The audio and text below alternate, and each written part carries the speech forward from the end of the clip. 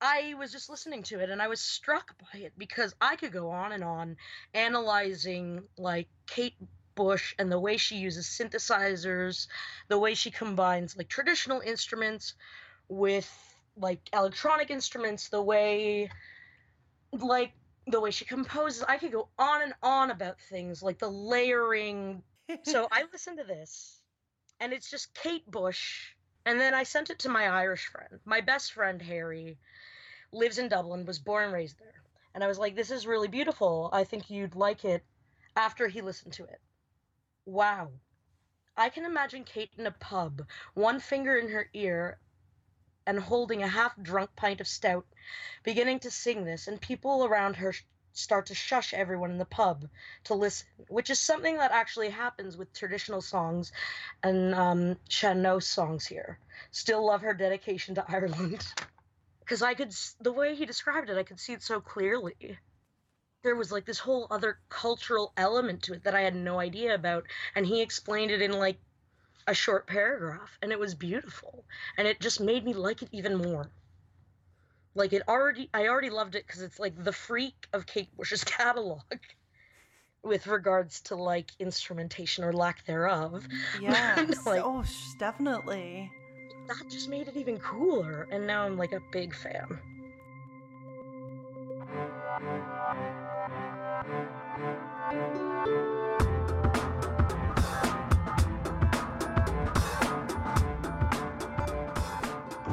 Welcome to Strange Phenomena, the music of Kate Bush. I'm Cecily Link, and this week we are going to be talking about a B-side. We're continuing through all of the B-sides and the collaborations and all that other stuff from the Hounds of Love season. All those non-album tracks are still just as really great to discuss, especially this one. And this week we're going to be talking about My Lagan Love. When rainy nights are soft with tears and autumn leaves are falling, I hear his voice on tumbling waves, and no one there to hold me. And with me to talk about the song this week is someone who hasn't been on the show before, so she's a noob. And we're calling all the way to Canada to talk with... I'm Marlo. I'm a writer, I'm a musician, I make Kate Bush memes. I'm kind of in between a lot of things right now, but is there anything specific I should say? I think that's about covers it. And also you're active on Twitter, which is how I found you. That's true. I am active on Twitter, also Instagram. So we're here to talk about a... let's see. This is, I think, the second ever a cappella song that Kate Bush has ever released. I mean, if you count Night Scented Stock, which was just piles of her voices, but this time, this is just... Night Scented Stock, while it is a cappella, like, it's also kind of like just, it has a lot more layers to it. Yeah, and that's one where I was like, but this one is like, okay, I'm Kate Bush. I'm standing in front of a microphone. I don't have anybody else behind me, and I'm just singing straight to you. And it's very interesting that this is all just like, you just hear just her pure raw voice. And I mean, there's reverb. I mean, yes, there is a little bit of reverb, but I mean, there you don't have Ilian pipes behind her. You don't have drums. You don't have piano. Nothing. It's just, I don't know, like, hey, Kate Bush singing in the shower. Which is shocking because she loves Ilian pipes. So yes, she does. She does love it. So we're going to talk about My Lagan Love, which was a B-side to the 12-inch version of the single Cloudbusting. No, it's Hounds of Love. And, oh wait, or did I write it wrong? And only the US version, because earlier today when preparing to talk to Cecily about this stuff, I went downstairs and a few years back, I went to Sweden and I went to a record store because I'm weird and I love Swedish music. So I was buying a bunch of like music by Swedish artists or like pre-ABBA solo albums because they were all famous there before they became ABBA. It's a super group. It's weird. And then I found this section of all these Kate Bush singles and they were UK pressings. And so Cecily told me that it was like the B-side, the second song on the B-side after like the alternative edition of Hounds of Love. And I looked at mine and it was what was it? It was the Handsome Cabin Boy on mine, I think. But mine's a UK pressing, so I looked it up and because I was like, what the hell? And yeah, turns out it's a US exclusive. Yeah, you're right. Yeah, so it was. Although it's weird because on Kate Bush Encyclopedia it says that it was for cloud busting. I guess they're wrong. It must have been. Yeah, it was probably just one of those territorial things. Well, Yeah, I mean, was it on cloud busting in the UK? So My Lagan Love was recorded with new original lyrics by Kate Bush, although actually that's kind of disputed there because there's, as we'll get to talk about it, it wasn't actually Kate. First released in 1985 as the second B-side track to the 12-inch version of Cloud Busting. Let me check. The track was first released on CD as part of the This Woman's Work anthology 1978 to 1990 box set, and it was also included in the 1997 EMI Centenary re-release of Hounds of Love and on the most recent release for The Other Sides, which... Yes, in others' words as well. That's the part of the compilation it's on, which also hints that she didn't write these lyrics. Yeah, seriously, no. And also, she didn't write the song either, because as we're going to get into it, this is actually an old Irish song, but she doesn't sing it with the original lyrics. She sings it with different lyrics. It's very interesting. Which is very folk song, really. Like, oh, we just hear this random tune that everybody's singing, and, I feel like putting other lyrics to it, and so that's what I'm going to do. I mean, why not? Yeah, why not?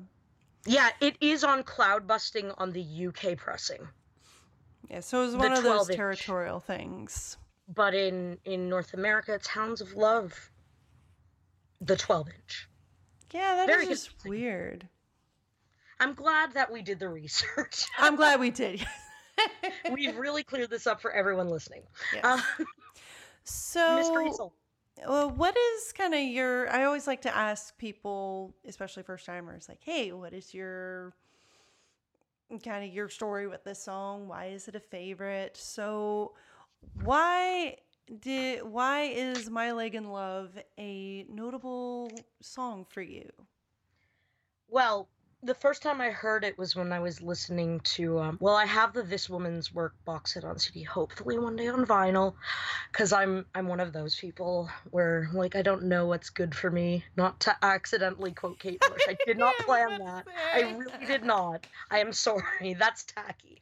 But I'll with my special interests, I'll go out of my way to, like, get something, like a specific pressing, or just, like, a box set I really want. Like, I have most of her singles as singles, 7 and 12 inch, but I'm still gonna buy the single file, because I don't understand money. Who needs to eat anyway? So... I was just listening to it and I was struck by it because I could go on and on analyzing like Kate Bush and the way she uses synthesizers, the way she combines like traditional instruments with like electronic instruments, the way she composes. I could go on and on about things like the layering, using effects like the phaser on Leave It Open. I mean, I don't hate it, but but I think it's a little like I think she made it a little too wet. Like she could have turned the effect down a little, and it would have been really good. I think I like the phaser. It's just a little too much of it. So I listened to this, and it's just Kate Bush. Some reverb. I don't know if didn't she have like a tile reverb room at the farm? Mm-hmm. So maybe that, or maybe a rack reverb. like probably some compression, because you always want to throw some compression on when Yes. you're making music, and EQ, whatever EQing may or may have not been there. That's all there is aside from Kate Bush. And then I sent it to my Irish friend. My best friend Harry lives in Dublin, was born and raised there, and so I sent it to him. And I was like, this is really beautiful. I think you'd like it. Like, because he thinks that Kate Bush being half Irish is really cool, because he's Irish and Irish people are cool. That's true. So, and I actually looked up the message he sent me because we were texting after he listened to it. Wow. I can imagine Kate in a pub, one finger in her ear and holding a half-drunk pint of stout, beginning to sing this, and people around her start to shush everyone in the pub to listen, which is something that actually happens with traditional songs and Sean-Nós songs here. Still love her dedication to Ireland. That's so sweet. And that made it even more interesting to me, like, because the way he described it, I could see it so clearly. There was like this whole other cultural element to it that I had no idea about, and he explained it in like a short paragraph, and it was beautiful, and it just made me like it even more. Like, I already loved it because it's like the freak of Kate Bush's catalog with regards to like instrumentation or lack thereof. Yes. Like, Definitely. that just made it even cooler, and now I'm like a big fan.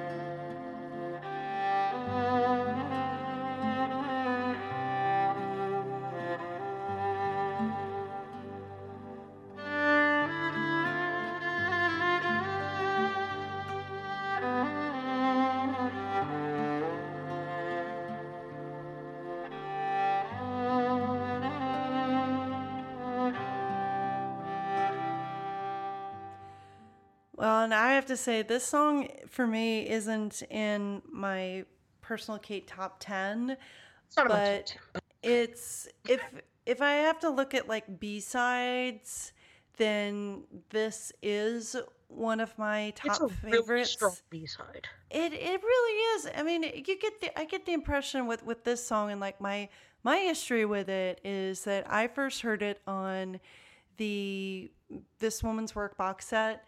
And me too. Yeah, I mean, like you, yeah. And when we were talking like before the show, and shooting the shit and stuff, and that's where I heard it. And until then, there was no other real way to hear this song because I don't collect the vinyl and all that. Unless you collect a lot of vinyl. Yeah, and I do collect a lot of vinyl, so I heard this song and I was aware of it. Like, I knew the title. I went, okay, I think that this is something like traditional. I'm not sure. Like, it just kind of has that sound to it. Mm-hmm. And then, like, the more I dug into the song and kind of just sat with it, I gotta say, this may not be a top 10, but it is like one of my favorite B-sides of hers because it is, for all of the wonderful production that Kate Bush can fucking do. There's just so much of it. Yeah, and there really is, and especially in this era with all the drums and all her voices. I fucking love that stuff. But this is like, okay, I'm just going to go out to the barn after maybe having a couple of smokes and having some tea. Quote unquote. Yes, smokes, quote unquote. I'm going to go out to the barn and I'm going to have just Dell record me or something, or we're having somebody like press the button to record. I'm going to stand in front of this microphone. She could have done it herself. Yeah, or she could have. And just press record and stand in front of the microphone and just fucking sing. And I love hearing just her voice. It's beautiful. Because, yes, it is. It's so beautiful. And you can hear the passion in her. You hear the passion, of course, in everything else she sings. But in this, it's I don't know. She sounds like emotionless in like every song. I'm kidding. Of course I know. So I mean, but this, like, if my tone wasn't already freaking obvious. Like, oh, but I could totally, I knew you were being sarcastic. Yeah, I know. Everyone. So, but this, like, you get this impression, like, that this is a melody that she's probably carried in her heart since she was a kid. And hearing these songs, hearing her mom sing these songs, hearing her family in Southern Ireland, they go to visit every summer singing these songs. And it's just a part of her soul. And you can feel her showing that part of herself to the world. And she's even just almost like even more so than any, in my opinion anyway, than any other song that has such heavy Irish influence in her catalog. mm-hmm. At least in my opinion. I mean, this is a song that, frankly doesn't need adornment around it. Like, it's a folk song. It's something that everybody should be able to sing. It should be something like you say the title and you're just like, boom, you're off, and you can just sing that song without anything else behind you. Mm-hmm. And that's what I love about this. Like, Kate is allowing you to actually hear just her. Though I do have some thoughts on that. Like the folk element of it, like the tradition of folk music. We can get to that when we get to it. Yeah, and I definitely want to, because this has a really interesting history. There's a lot to talk about here. There really is. And so yeah, I just want to say, like, this whole season, when I'm looking back at all the Hounds of Love songs, that a lot of what has been infused in this era is the sense of home and being around people you love. Whereas I love The Dreaming. I really, really do. It's my favorite Kate Bush album because it's just so batshit crazy. You can tell like everyone's like everyone with tastes. Favorite album is like that. Okay, that's not true because I don't know. It's all subjective, but I just think The Dreaming is her best work. But we don't have to go into that because you've already covered it. Yes. And I love The Dreaming, but there is like with The Dreaming, when she was making that, and certainly even the albums before that, she was going from studio to studio and then like going home in the evening, and this, it's like, no, I'm gonna go build my own home studio and I'm gonna be around my family and around the people I love. And there's just this sense of like her almost kind of getting back to her roots in a way. I wish I was successful so I could have my own home studio. I know. Oh God, I do too. Like on that level. And right now it's like, ooh, I own a Focusrite. And so like even all the like some of the other songs from this era, she's got I know when in like Not This Time, there's Turie, she's got all these other syllables that sound like something out of a folk song, Starting with Night of the Swallow, Kate Bush is just like, oh, by the way, did you know that I'm half Irish? Did you know? Like, it really starts with Night of the Swallow, and then you have Jig of Life, and then she's just like, she's just like, screw it, I'm going all in. Everyone's gonna know. If they don't already know, they're gonna know. I mean, like this, and then the Handsome Cabin Boy, which is another and Jig of Life, traditional one that, I mean, that one goes into the realm of sea shanties. So yeah, that too. But this is, her just... But that's still, like, Irish folk music culture. Yeah, it is. Amongst others, but... But just, I just love this. I've been sitting with this song all week preparing for this. And yes, of course, I love this song, and I've sat with it a lot. Sing this to a lot of people when I'm drunk at parties. It's great. You don't need any accompaniment. You don't. And that's the point of a folk song. Like, it's something that you should just be able to just sing right. But you could have ornamentation too, like musical, I mean, instrumental ornamentation as well. Like, you could, or you couldn't. It works either way, and I think it's great. And I feel like this is something that she was like, you know what? I've got my own home studio. I can just go in and record whenever I want to. I can spend as much time as I want to, and I'm not having to pay by the hour and blah, blah, blah. Exactly. This was probably something that she was like, went right out into her studio, pressed record, sang, and went, okay, I'm done. Woohoo! There we go. We have a B-side. And I know that when it came to B-sides a lot of the time, and you can especially see it with the Hounds of Love album era releases, like, she wanted to record completely different songs, because then, Yeah. like, someone, like, if you bought the single, you got something a little extra. Mm-hmm. A Exactly. bonus. So, like, if you were really into her, and you had the album, you could go and get a bonus song, or you could just buy the single if you only like the single, because that's what singles are for. And yeah, like, I like that approach to it, and I like that Kate really only makes music for herself. Like, she doesn't like, and this is on the record, and you can also tell from her recordings, that she doesn't necessarily care if you like something she's doing. It's for her. Mm-hmm. Exactly. And I love that. And so I think this B-side is another example of that. She wanted to do it. She did it first time. And then she was like, my fans deserve a cool little bonus, I guess.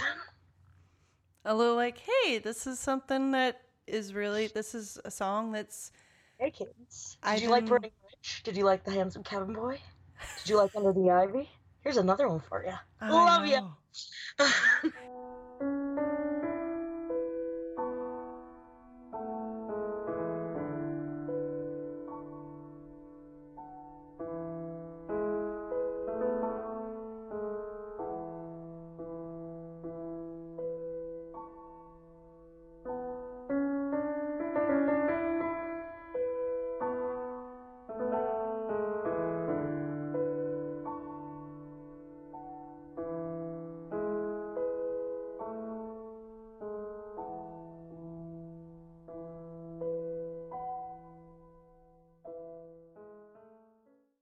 So where do we want to kind of go next? Like, do we want to go like kind of like talking about the history of the song? Or... Start with history, because I don't have so much to say about the history, so I'll just pipe in a little bit. So, so the history behind this song, I think, is really interesting because, first of all, the lyrics that Kate is singing, are not the traditional lyrics that go with the song. In fact, the way it is with most folk songs, the history of it is a little bit convoluted.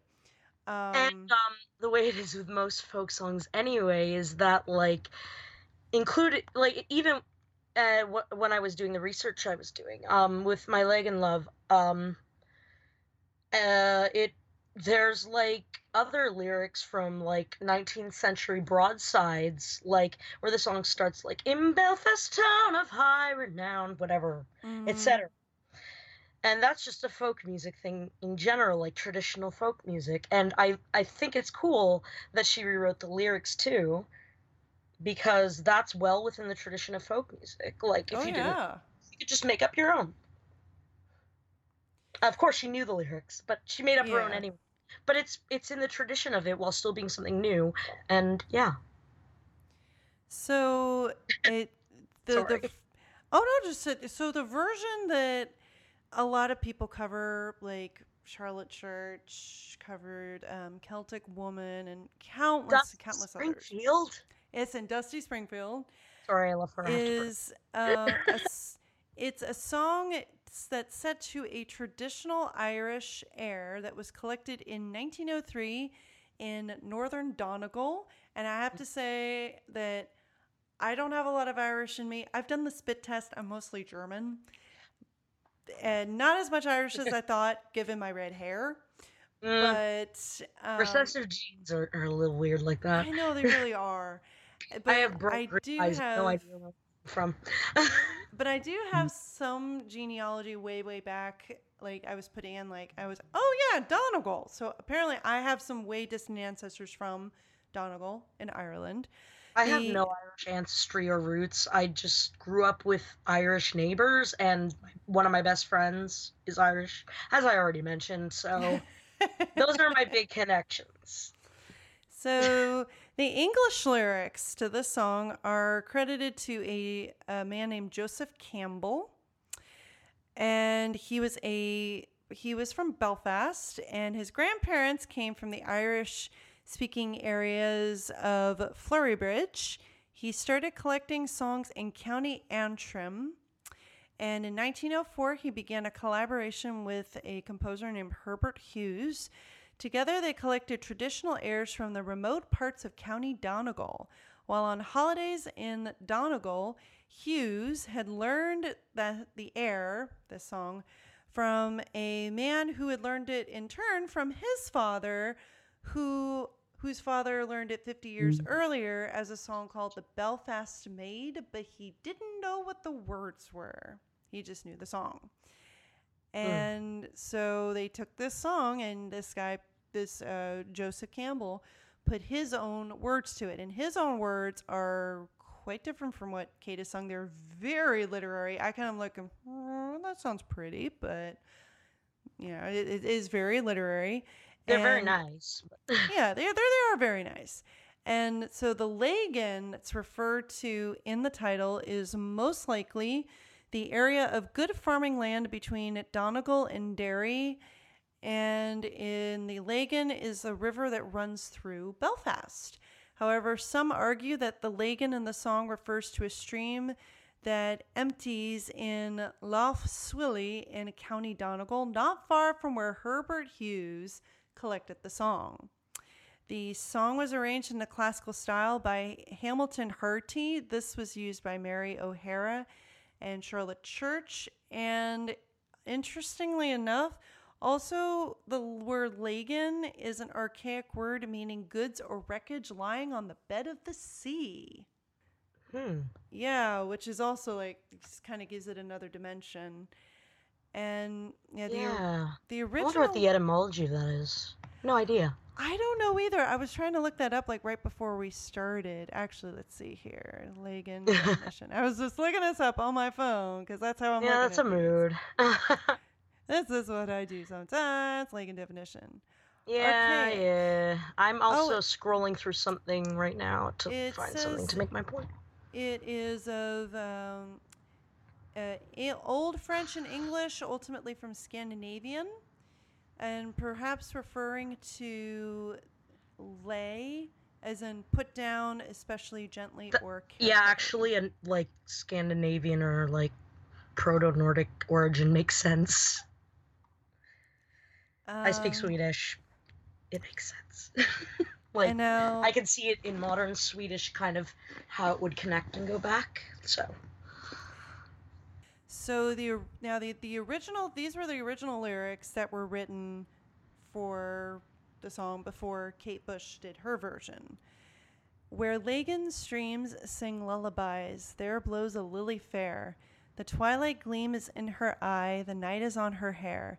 And like a lovesick Lenishee, she hath my heart in thrall. No life have I, no liberty, for love is Lord of all. And often when the beetle's horn has lulled the eve to sleep, I'll steal into her shieling lorn and through the doorway creep. There on the cricket singing stone she makes the bogwood fire and sings in sweet and undertone the song of heart's desire. Wailing in stream sings lullaby. There blows a lily fair. The twilight gleams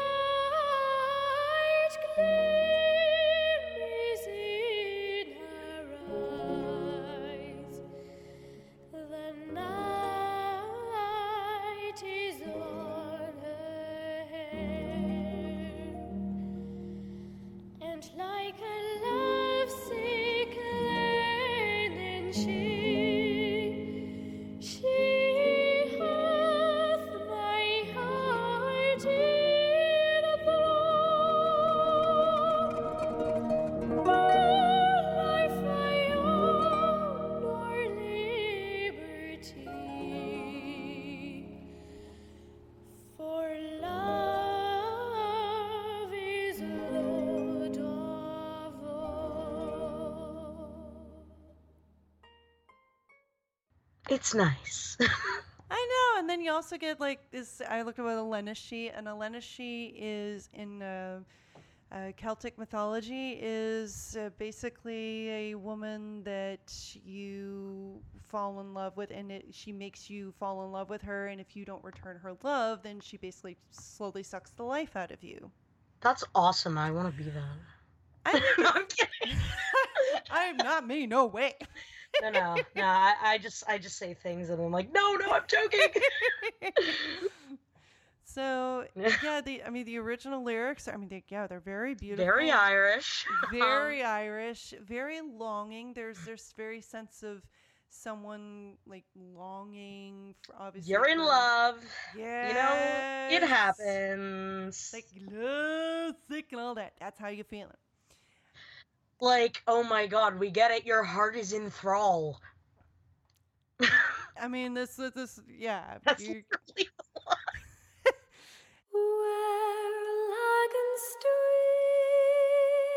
sing lullaby, there blows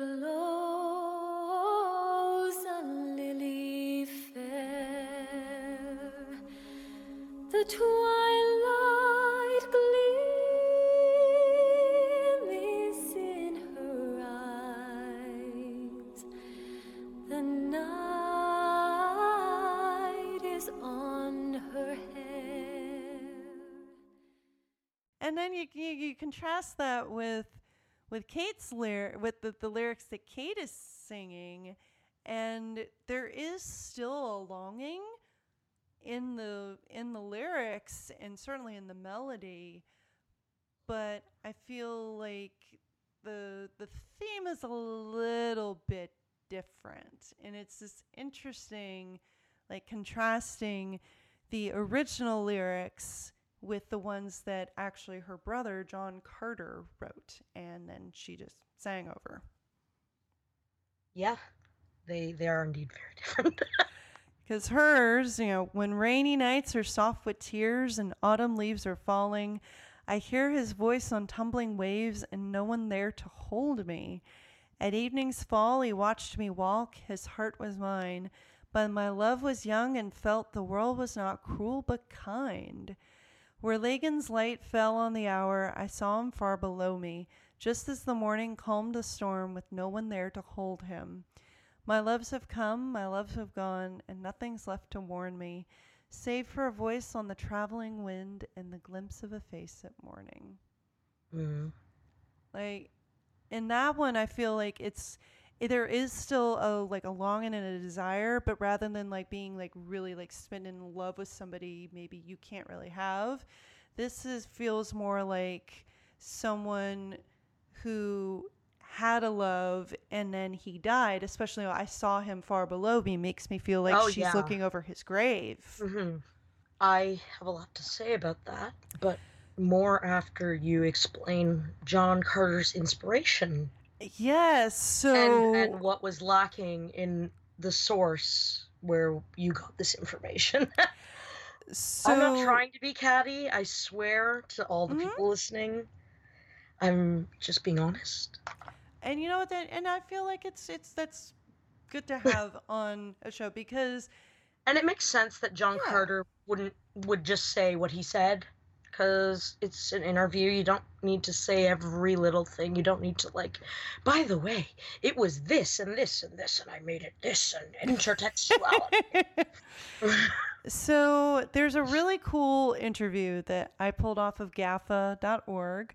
And Thank God for GAFFA. I know. I tell you, GAFFA has been an awesome resource. Yeah, we love it. We all love it. Oh my gosh. And this is with Doug Allen, who is a massive Kate Bush fan and who got to interview her in late 1985. And he transcribed the entire interview and put it online. And this is the part where he actually talks to her about My Lagan Love, which is really the only time that she ever talks about this song and why did you chose to do it. Apparently she did sing it out of a line from the more traditional set of lyrics at a convention in 1990. I know! Which I found out minutes before we started recording. So Doug says, My Lagan Love is another song of yours that seems very sad. I looked up the word Lagan in the dictionary, and it means cargo thrown into the sea attached to a buoy so that it can be recovered later. But you use the word Lagan as the name of someone, perhaps a deity. In any case, the dictionary meaning seems to go well with the song, because it seems in the song that your Lagan love has died. You sing, Where Lagan's light fell on the hour, I saw him far below me, just as the morning calmed the storm with no one there to hold him. This seems to conjure up the image of looking down at a grave at your Lagan love. Perhaps he will return again when the sun and moon meet on yon hill, Kate smiles, or whatever. Can you say more about this song? And she says, Yes, My Lagan Love is a traditional song that is one of the most beautiful tunes I think exists in traditional music. And throughout the years, people have used the song in their own versions of the lyrics to it. The most famous version of the song, I think, uses lyrics from a Keats poem. I wanted to do a track that wouldn't be on the album, that would go on the 12-inch, so the people that were buying the album and the single had something extra that didn't come off the album. See? Yep. She does that. And it seemed like a quick, easy track to do that would be unaccompanied, a traditional song. And Doug says, Did you agree with that meaning of the song, or what were your intentions with the meaning of the lyrics? Kate says, I think the lyrics are really just a vehicle for the song. I wanted to do the song and it had no traditional lyrics. We had to find some to go with it, so we pulled together some lyrics with my brothers and just put them to the music. It wasn't at all something that I put a great deal of thought into. Tiny laugh. I think John Carter put a great deal of thought into it, but we'll get to that. He adds later here, it turns out that John Carter Bush, Kate's oldest brother, wrote the lyrics Kate sings to My Lagan Love. When I talked to him about it, he said that the song is indeed about a woman's lover who has died, and the lines quoted above do describe her looking down into his grave. It is based on a story by James Joyce called The Dubliners, and of course KT's The Sensual World is also based on a story by James Joyce. Lagan, it turns out, yeah, that's a little bit different there. Lagan, it turns out, is a place in Ireland, and John was not aware of the dictionary meaning of the word Lagan before I mentioned it to him, but he said that the dictionary meaning really is very appropriate for the song and was amused by this coincidence. Yeah. It's funny when, people are dead in the water. Yeah. Yeah. So I wanted to talk about this because let's talk about this. Deep Marlowe lore. I'm a writer, and well, that part's not lore. I said it at the beginning. But I was an English major, and oh my God, if they train you to analyze text, and now it just comes second nature.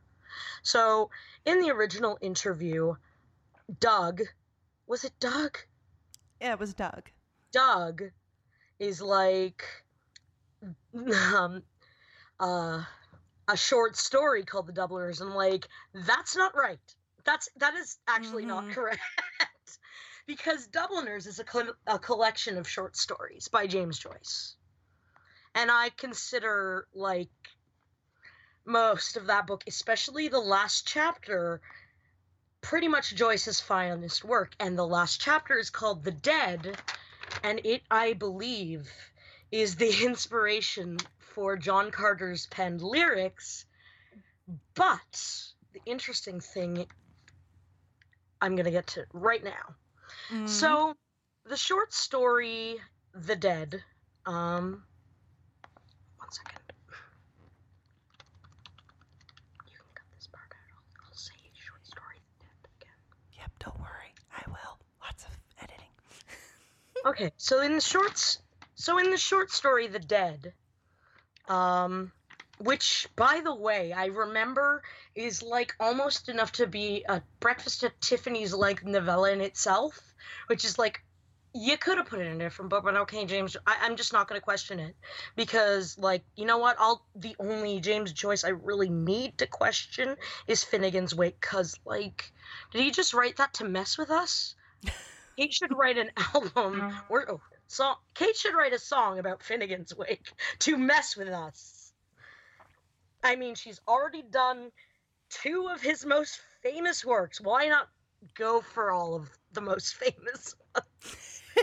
And also, Dubliners came out before Ulysses. So, I don't know. That's just an aside. Anyway, so The Dead. Yes, so The Dead. It's, the plot summary is, about a couple, Gabriel Conroy and his wife Greta, and they're at a party and they're having a nice time. And at one point, well, a bunch of stuff happens that's relevant to this podcast. So when the party winds down, he finds his wife Greta Gabriel finds his wife Greta standing, and I find it really funny as an aside that there's an Aunt Kate in The Dead and also named Gabriel. Like, we get it. No, I mean, Kate was even born, but like, we get it. I know it's a coincidence, but I'm being dramatic. But like, weird. Ooh. Okay, so another character, he finds his wife standing lost in thought at the top of the stairs, and there's a song that you can hear from the other room being sung by another character, and the Connerys leave the hotel, and Gabriel's excited because it's been a while since they've had a night in a hotel to themselves. He wants to fuck. Mm-hmm. and Greta's just like, not really there, not really present, you know? Like, she's thinking about something. She's deep in thought. And, so he asks, what is bothering you? Like, and she's like, she admits, and this is a quote, like, thinking about that song, The Lass of Aughrim, which is an entirely different folk song. It has nothing to do with My Lagan Love. Mm-hmm. And then she says that it reminds her of someone. A former lover named Michael Fury, who had courted her when they were younger in Galway, and he used to sing that song for her a lot. And then I'm gonna read a little bit of Ulysses first. So I'm just gonna read this. Gabriel asks, like, about why she wanted to go to Galway, like, and he's being really cold because, you know, like, his dick isn't gonna suck itself. Oh, God. Sorry. That's what James Joyce is getting at here. So he asks something, and she's like, surprised, and he shrugs, and then I'll just start quoting here. He shrugged his shoulders and said, I don't know, to see him, perhaps. She looked away from him, along the shaft of light towards the window in silence. He is dead, she said at length. He died when he was only 17. Isn't it a terrible thing to die so young as that? What was he? Asked Gabriel, still ironically. He was in the gasworks. Gabriel felt humiliated by the failure of his irony in the evocation of this figure from the dead, a boy in the gasworks. While he had been full of memories of their secret life together, full of tenderness and joy and desire, she had been comparing him in her mind with another. A shameful consciousness of his own person assailed him. So, when I listen to John Carter Bush's lyrics to My Lagan Love, I feel like he is writing from Greta's perspective, because all she can think about is this dead boyfriend and, you know, hearing his voice on tumbling waves. He's not here to hold her. She's looking far below her. That's like where people are buried. Yeah. And there's no one there to hold him, because what's she gonna do? Jump in the grave? Like, oh, sorry.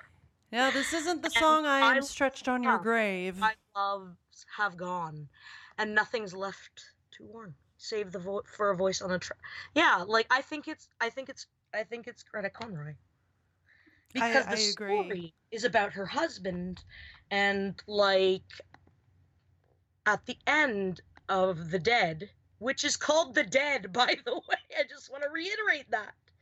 Like, he's shocked and dismayed that there's something of such significance in his wife's life that he never knew about. And he thinks about how everyone he knows including him, will just be a memory one day, and that's the only way they'll live on. And that's what my Lagan love is in John Carter Bush's lyrics. That's the boy in the gasworks who died.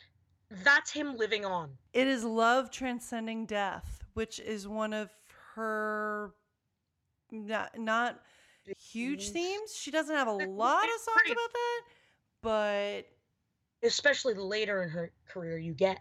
Yes. But not to be morbid. I mean, goodness, starting with you, I mean, Wuthering Heights, it's like love and obsession across death. Mm-hmm. There's she likes love and death and likes to combine those in many, many different ways. And I think that's interesting. Yeah, just so interesting about that literary connection. See, going to university totally paid off just for this podcast. I know, seriously. And you know what? Having married an English major, Andrew is the same way. He is just constantly analyzing things. And I will too, to a certain extent. More fun until you're hyperfixated on it and can't stop. Because sometimes you just want to read a book and not have to think too much. Mm-hmm. But I think it's lovely to just see all these things and all these meanings that people put there deliberately, and every word choice John Carter made means so much. It does, and it's evocative, and even if you don't know the inspiration of these. Never read The Dead or Dubliners. If you read it and you don't remember every damn detail like I seem to remember.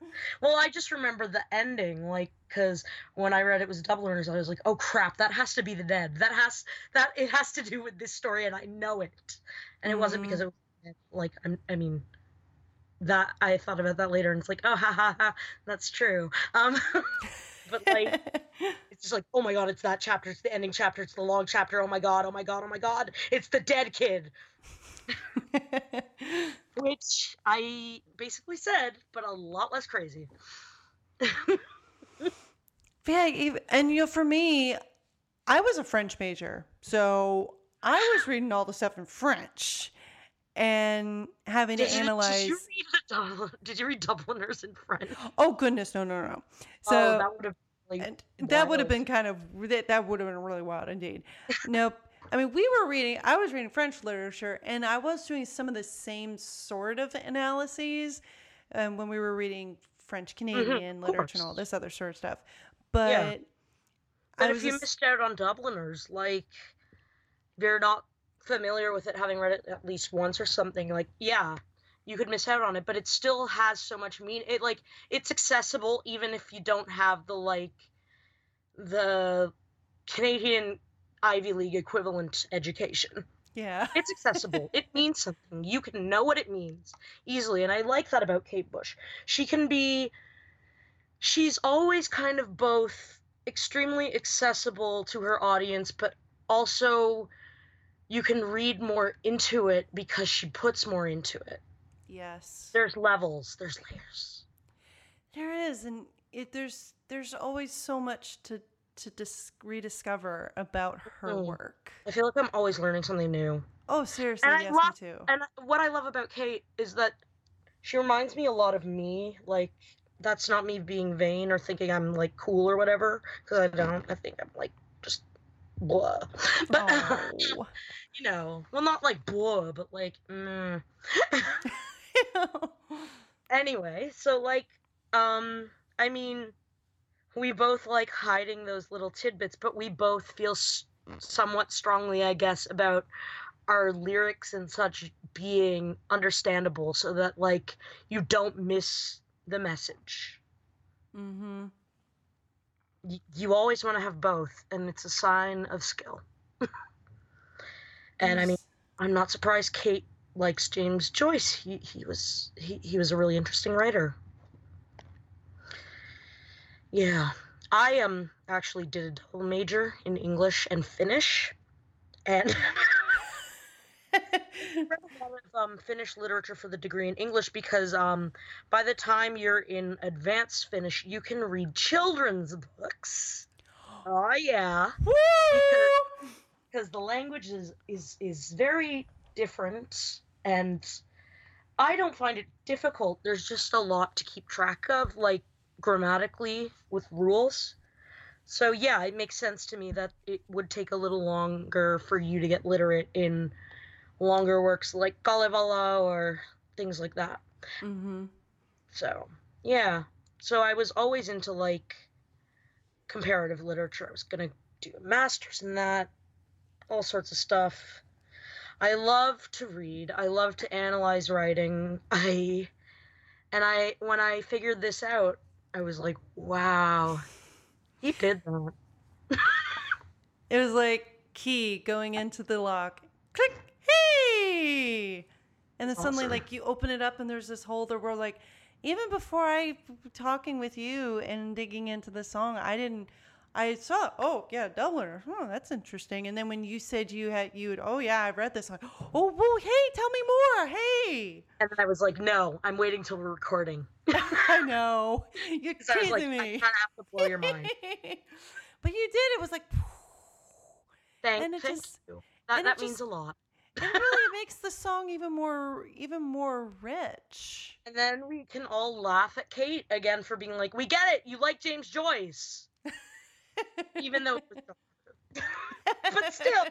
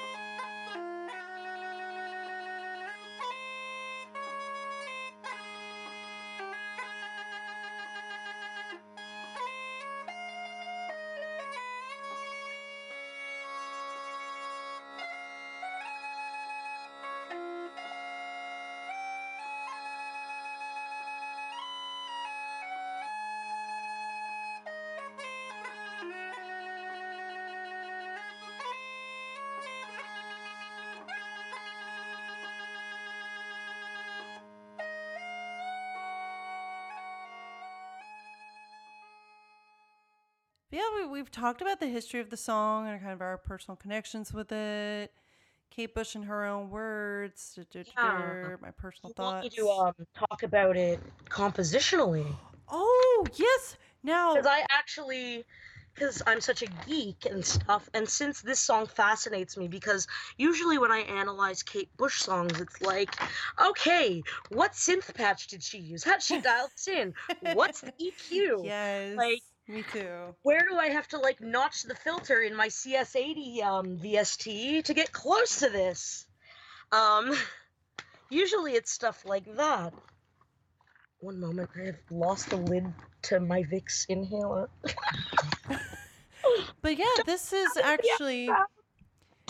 in one of the modes. This is actually in the same mode that The sensual world. the sensual world, and It is also the same key and mode as the sensual world, but it's in the same mode as a lot of other songs, which you can say. yeah, like for example, it's in Mixolydian So mode, which is also used in Watching You Without Me. I had on a Paul Tate, and he was talking about that.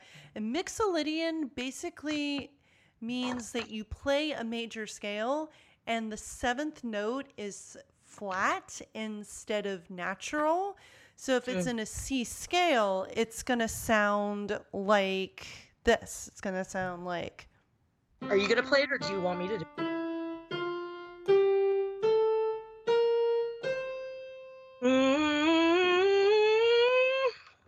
So it's got a different feel to it because usually a C major scale is.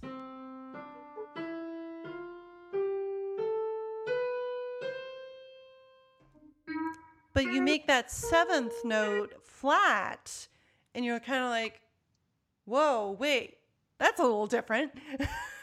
It makes it stand out, and it's used in like modern mixolydian, because there's like different, because like it's the fifth mode of like the major scale. Mm-hmm. And it's, you know, often called the dominant scale. And like it's basically just like it's the major scale, but it has a minor seventh instead of whatever. And then, so this one is So this song is in B flat. Yeah. B flat Mixolydian, which sounds like.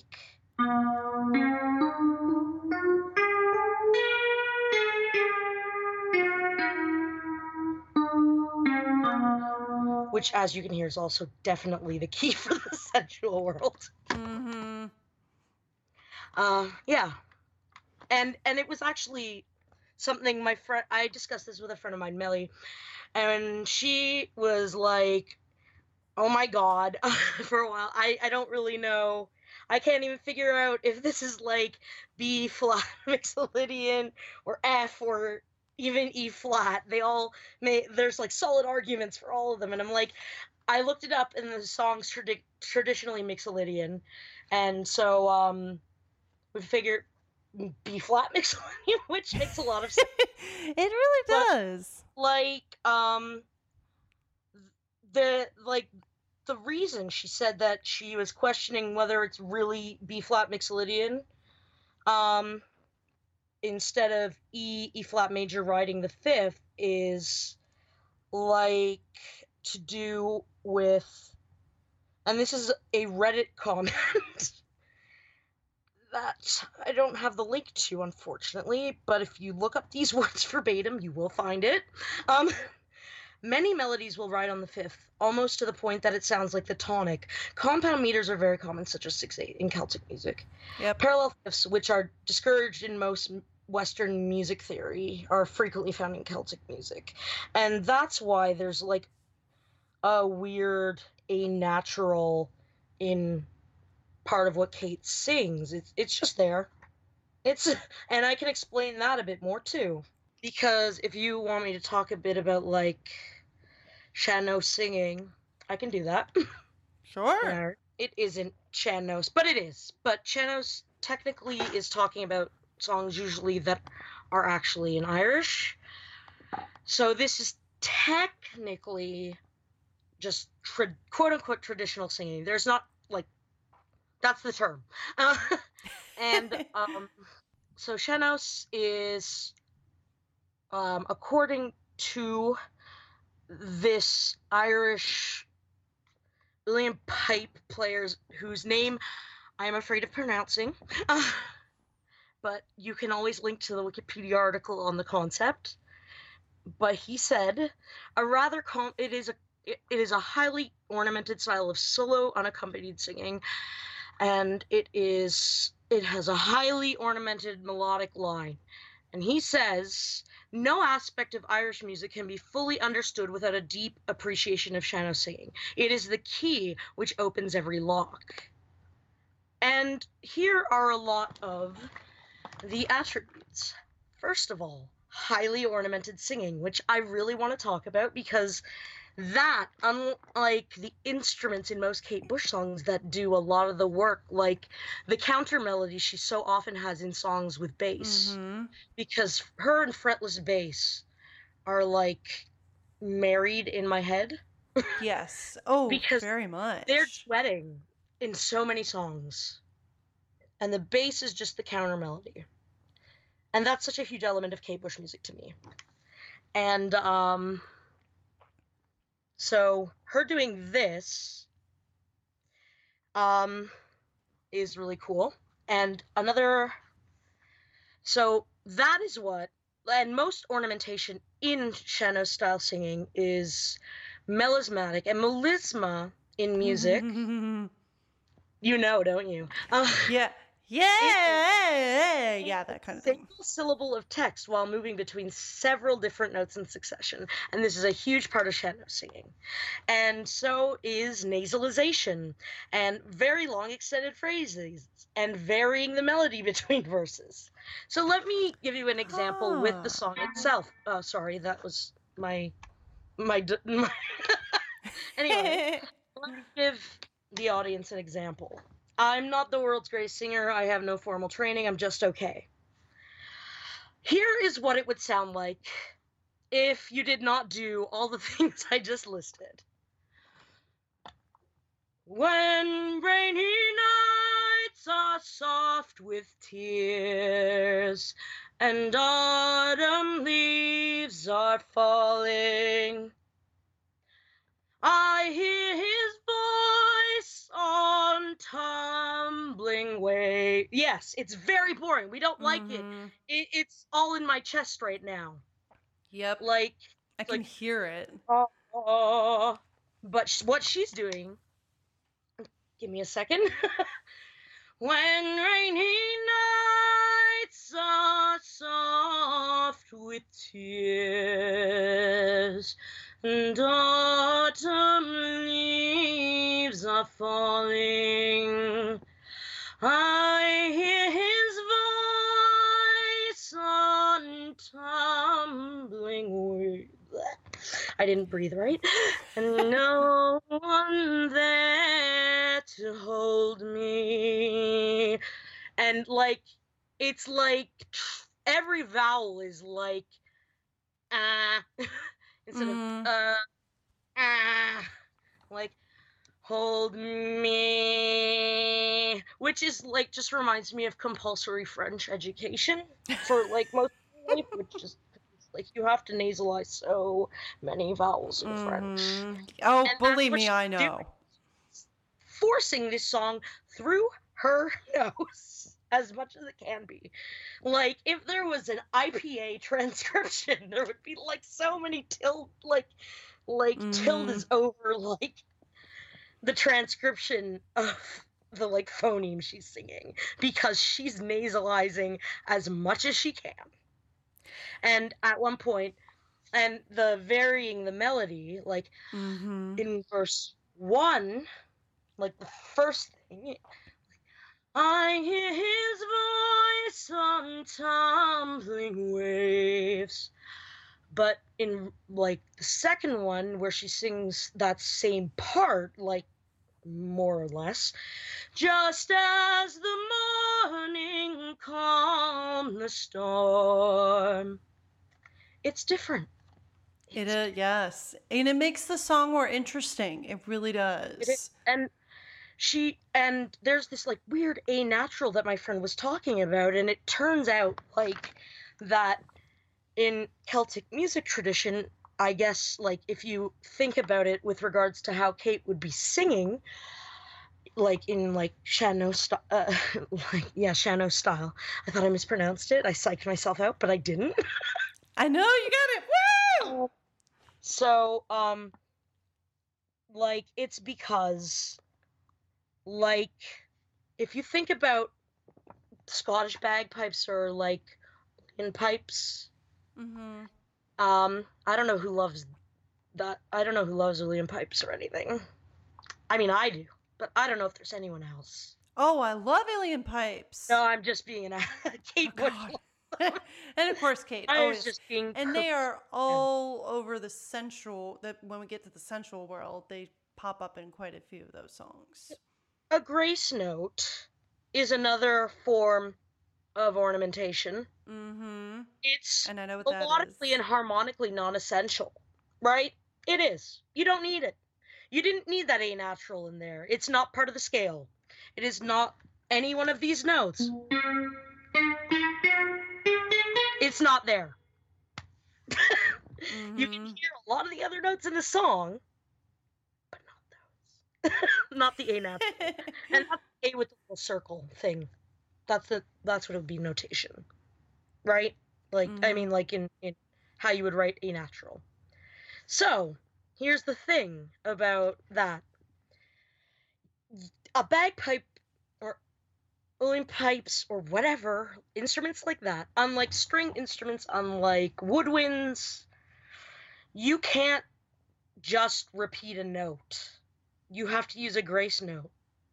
You have to, if you want to repeat a note, you have to throw one in to break up the flow of air. And I think along with the nasalization, because to me, in a weird way, pipes kind of have a nasal sound to them, even though they don't have, an vocal tract. Yes. it reminds me of that too, and I think that's really cool. You know?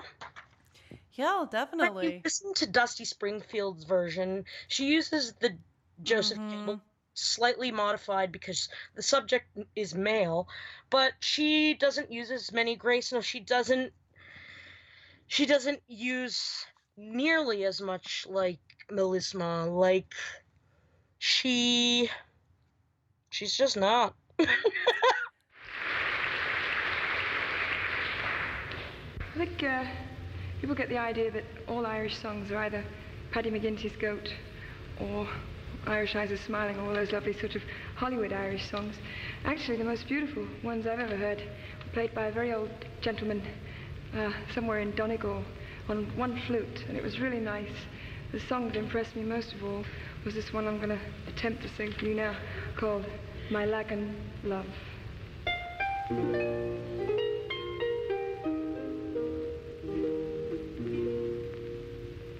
Where Lagan streams sing lullaby, there grows a young man there. The twilight gleam is in his eye, the light is on his hair, and like a lovesick lemon he had my heart enthralled. No life I own, nor liberty. His love is Lord of all.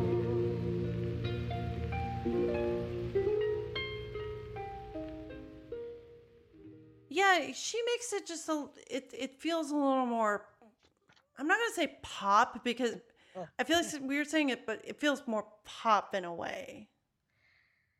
Well, yeah, and I mean, I'm pretty sure Dusty Springfield is of Irish descent. I mean, her birth name is something ridiculously Irish. Let me look it up. Actually, yeah, I'm about to look it up here too. Mary, I know it's like Mary Isabel Catherine Bernadette O'Brien. She's probably not Irish with a name like Professionally that. known as Dusty Springfield. Dusty Springfield is a really good stage name. I as a total aside, it's gorgeous. It's a good name. She was Mary Catherine Bernadette O'Brien.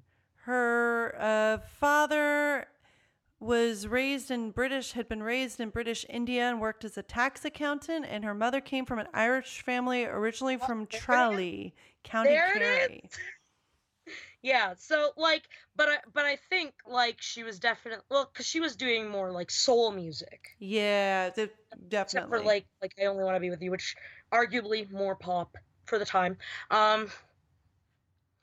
Yeah, it's a lot different of a performance, and you can definitely hear the difference between someone who's just singing it because they think it sounds pretty, and someone who's like, hell yeah, Ireland, and really want to get in on that. But yeah. It goes to show you that the orientation is diatonic. She might do another half step bend or two, but not that my friend noticed. And my friend also says that it's very interesting that the style itself of the song straddles the circle of fifths.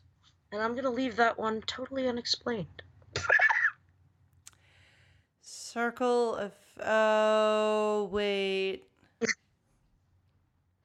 because it's in a lot of play. Like, it could be, my friend was debating if it was like between 3 different keys at first that this was in. It's straddling the circle of fifths. It's kind of a lot of things.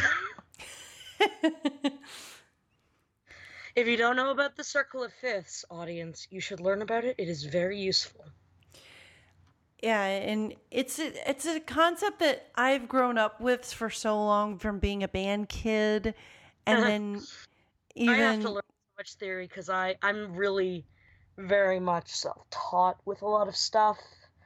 I'm usually a better singer, but my voice is a little hoarse today. I mean, people have heard me. People, you can vouch. How was I before the clip? Like, No, actually, yeah, you sounded great on the clip. yeah. See, I didn't sound as great here, so I'm being a little vain about it. I usually sound better at audience. Yeah. So Yeah, the circle of it's fifth is basically just the the way that. relationship Oh. amongst the 12 tones of the chromatic scale. Like 12 Yeah, and I've actually used this in my own songwriting. Like, if you're starting with, say, actually, one of my own songs, I like used a circle of fifths thing where I had C. It's the key. It's a C major, so C, and then F, and then I did B flat and E flat, B flat, E flat, and then I just decided to throw in G major just for shits and giggles, and then back up to C. Fun.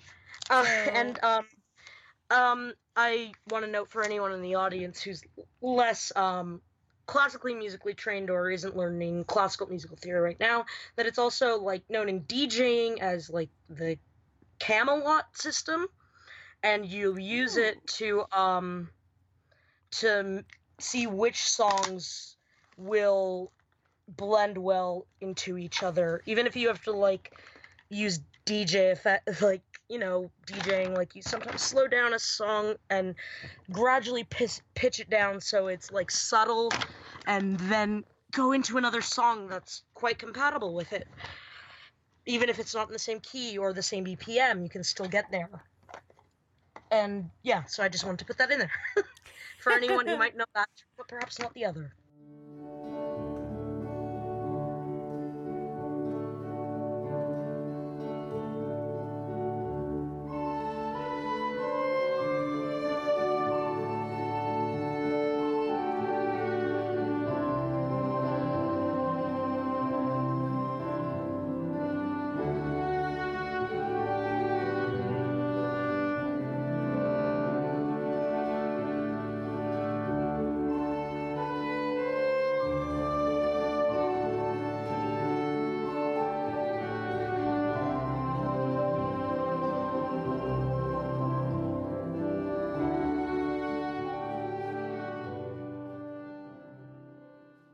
Well, thank you so much for taking the time to be on the show today. It was great to talk to you. Great to have somebody new on the show. And I definitely hope that you will be back for more Kate Bush talk. Oh my gosh. Yeah, I would love to be back. Yeah. I would love, like, because I'm into some songs that, like, I remember I have a Twitter friend who was like, there was something going around, like, with your 5 top Kate Bush songs, and mine change all the time. All the time. Like, there's usually 1 or 2 that are always on my top 5. But that week, like, I was really into Constellation of the Heart, and my friend was like, I don't see it.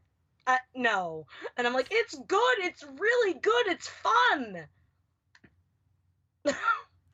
So, I might have some opinions on some songs that you may want. Indeed, especially on Constellation of the Heart, because I'm going to tell you right now, that's not really a favorite.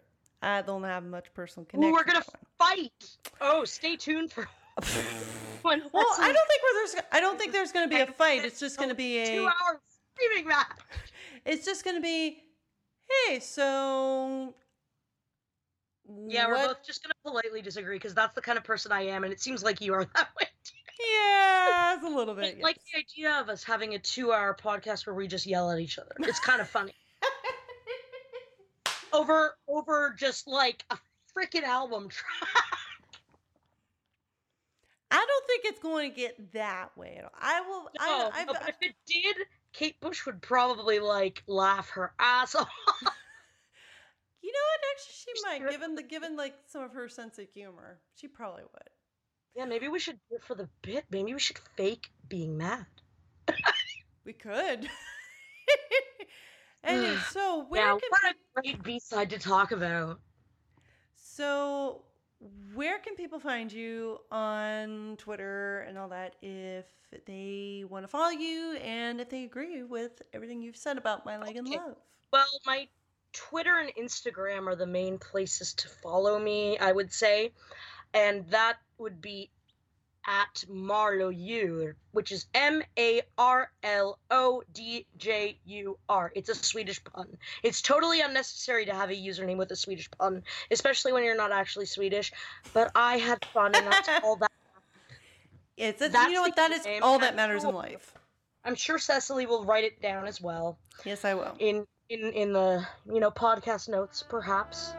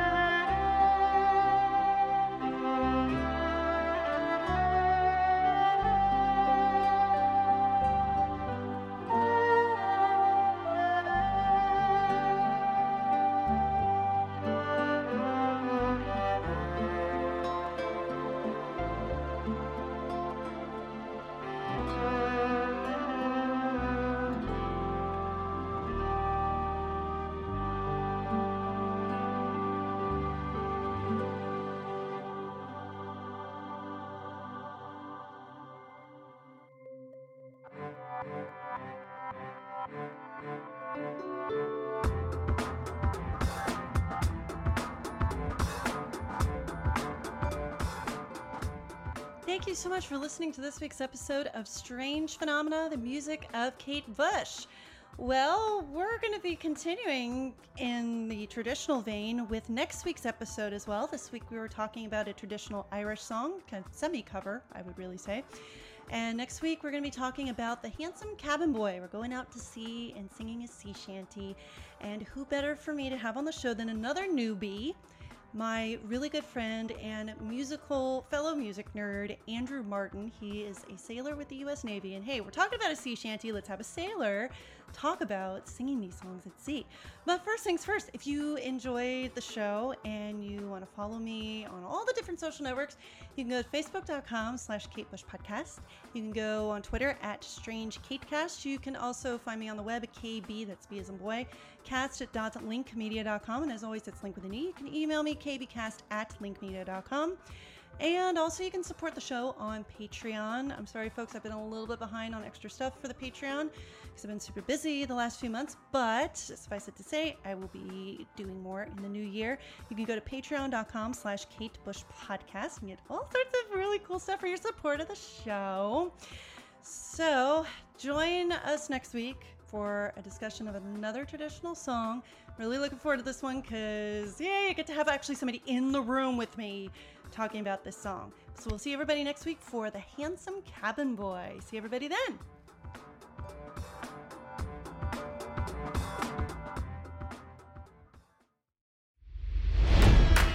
It's NFL draft season, and that means it's time to start thinking about fantasy football.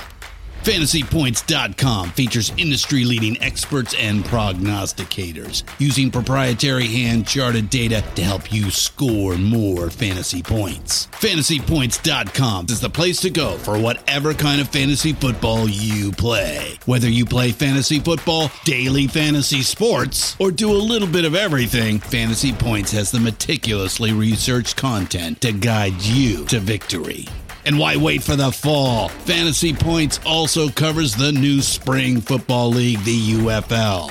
Join the guru, John Hansen, Scott Barrett, Joe Dolan, and other massive names in the fantasy football universe with an exclusive offer. Use code Pantheon for 15% off any Fantasy Points package, including the all-in package with access to every article, tool, and data nugget that Fantasy Points has to offer.